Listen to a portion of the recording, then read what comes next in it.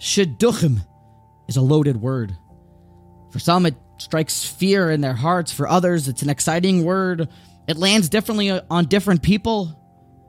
But what we all can agree on is that this week, Parshas Chayei Sarah is the Parsha of Shidduchim. The first Shidduch ever made, Avraham Avinu sending his trusty attendant Eliezer to go find the rightful match for his son Yitzchak. And all the different bevy of details that were given about this first Shidduch, they all hold really tremendous lessons for us in the way we go about this Parsha.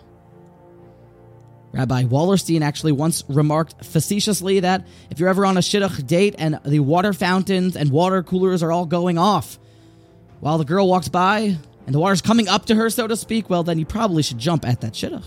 It also seems that the Hasidim have the upper hand in Shidduchim, for this was an arranged marriage, kind of like the Hasidim have, and while Avraham Avinu was setting it up here, when Yaakov Avinu went to go find his Shidduch, more like a Litvak, as we'll say, it ended up with 7 years and then another 7 years. It was a headache, but that's neither here nor there.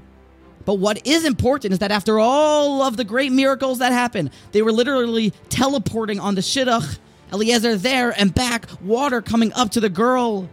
Yitzchak is now instituting mincha, and now they finally meet. She falls off the camel, and everyone's ready to go ahead with the Shidduch because there's so many miracles, right? There's a little hiccup. Yitzchak's not ready.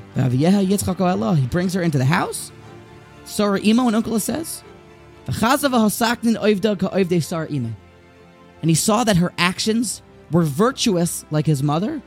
She had beautiful midos, and then Vayikachas Rivka, then they got married. Says the Brisker of miracles, they're wondrous, they're amazing, outstanding, they're awesome.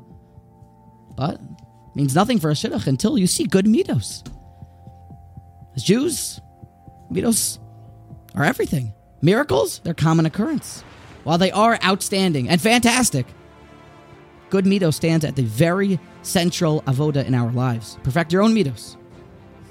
Strive to look for good midos in others.